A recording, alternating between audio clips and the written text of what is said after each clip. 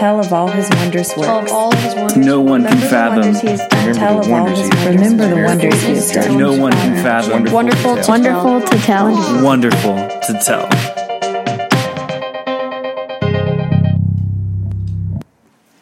Merry Christmas. I'm Tracy Conrad, and this is Wonderful to Tell. Christmas was my mom's favorite time of year. She never ceased to have a childlike joy every single year during the entire month of December.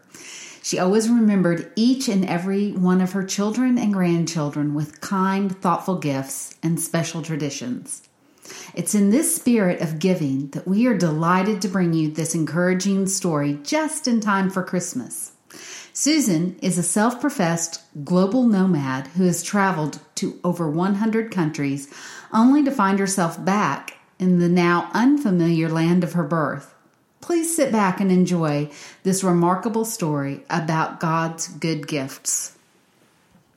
Now, I have notes, so because I'm over 50 and my memory, what is that about faith? I'm in trouble because I need notes to remember. But when iPads came out, I got one and took it to Afghanistan. I was living there at the time, and my roommate was, how old was she? She's now with the Lord, but she was 10 years younger than I, and I walked in and she was like, what is that, an iPod for the visually impaired? And I'm like, look, girlfriend, just watch it. So anyway, so I am visually impaired now, especially, so I have my iPod for the visually impaired. But I love this theme, just, look at what the Lord has done, because I believe it nourishes our souls. And it's sure nourished mine just remembering. So people ask me what I do, and I often say, well, I'm a global nomad. Over the course of my life, I've been to around 100 countries. I'm never married, I don't have kids, and that's really given me the ability to follow the Lord to a lot of places where there's little experience of His love or knowledge of Him.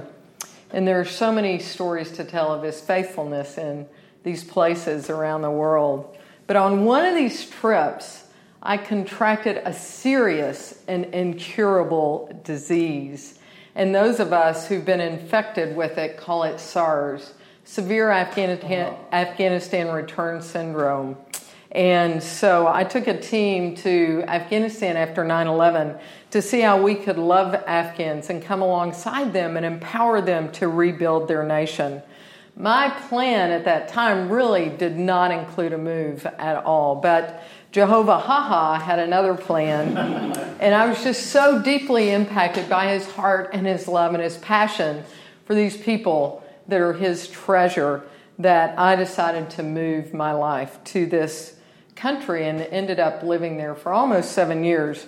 Now, you can imagine how excited my family was, especially my mother when I came back and said, hey, it was a great trip. Well, it was really a process of moving there. It wasn't after the first trip, but I'm moving. I'm selling all that I have, most everything, and I'm moving to Afghanistan.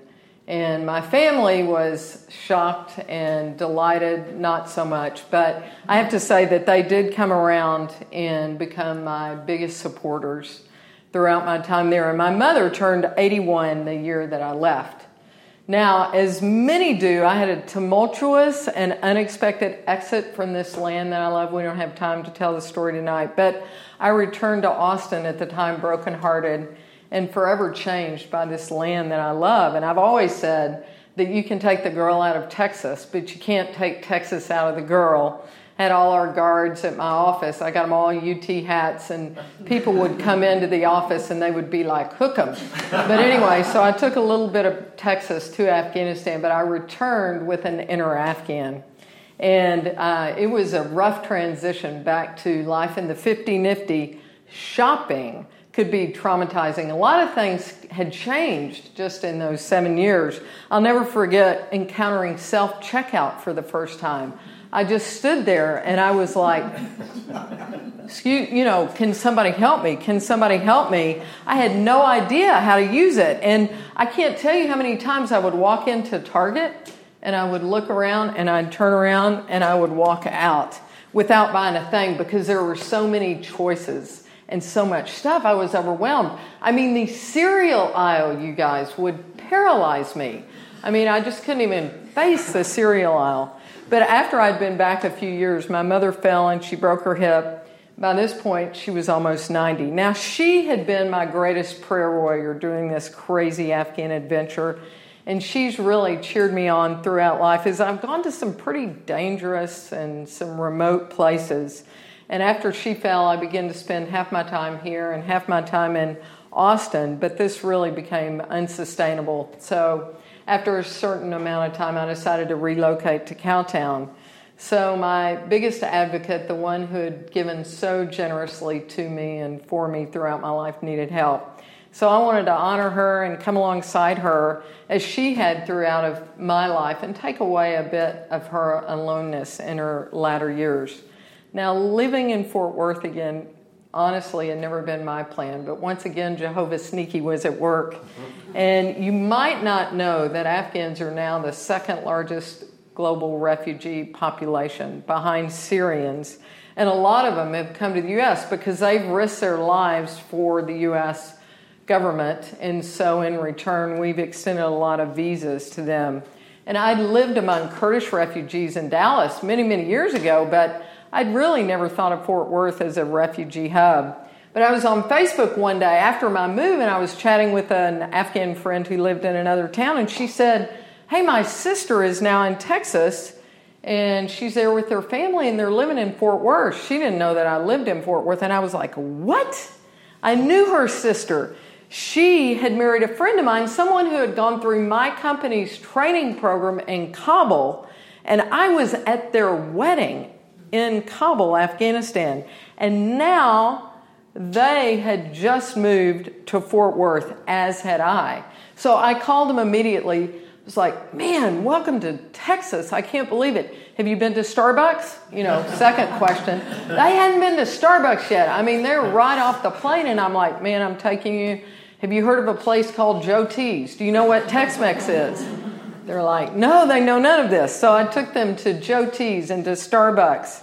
And, here they are in Fort Worth. When I was in Kabul, I would have groups, I'd have teams come and visit to serve and just to experience life there. And rather than go around the city and shop, it was way too dangerous. I would have vendors come to my house. And so we'd have carpet merchants bring carts piled high with Afghan rugs, and they would blanket my backyard for all to see and purchase.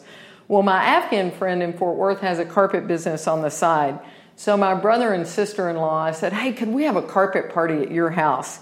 And so their backyard, right here in Fort Worth, was covered with beautiful rugs, and family and friends shopped while enjoying bona fide Afghan kebab, which is very hard to make, I might add. You would not believe the process. But while I'd lived in Afghanistan, only one family member had been able to make it there. And this night, I was able to bring just a little bit of Afghanistan to my family and friends. And they were able to experience and taste this land and even take a little bit of the beauty home with them. So this night, my inner Afghan and my outer Texan were at peace. And so God is so faithful and personal, y'all. He knows us so well. He sees us and He loves us and He knows what we need. Only our God could orchestrate the move of some of my friends to Fort Worth from Kabul, Afghanistan, at the same time I moved here. So I was singing just of Psalm 27:13. I'm confident that I'll see the Lord's goodness while I'm here in the land of the living. I've seen and tasted His goodness around the world, and I'm just thankful for the ways that I'm seeing and experiencing His goodness here in Fort Worth during this season. That's it.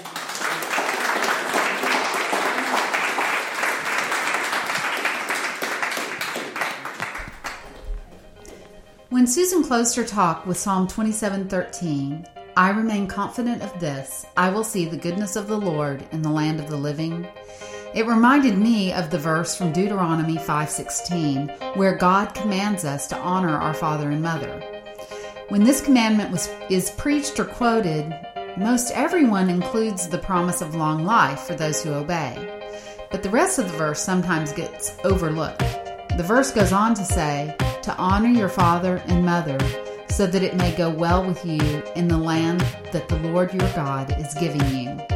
How clearly we see Susan choosing to love, honor, and care for her mother, and God keeping His promise to care for Susan's needs in this new land He has given her. Our Lord delights in blessing us in very personal ways. So just as Philippians 4:6 instructs, do not be anxious about anything, but in everything by prayer and supplication with thanksgiving, let your requests be made known to God. To see photos of Susan's rug party and learn more about all our Wonderful to Tell stories, please visit us at wonderfultotell.com or follow us on Instagram at Wonderful to Tell. Be sure to subscribe to our show.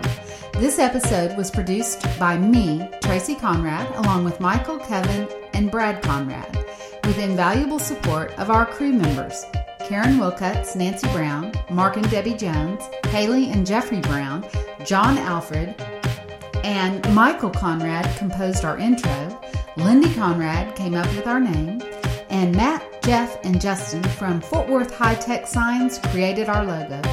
If you have a story wonderful to tell, let us know.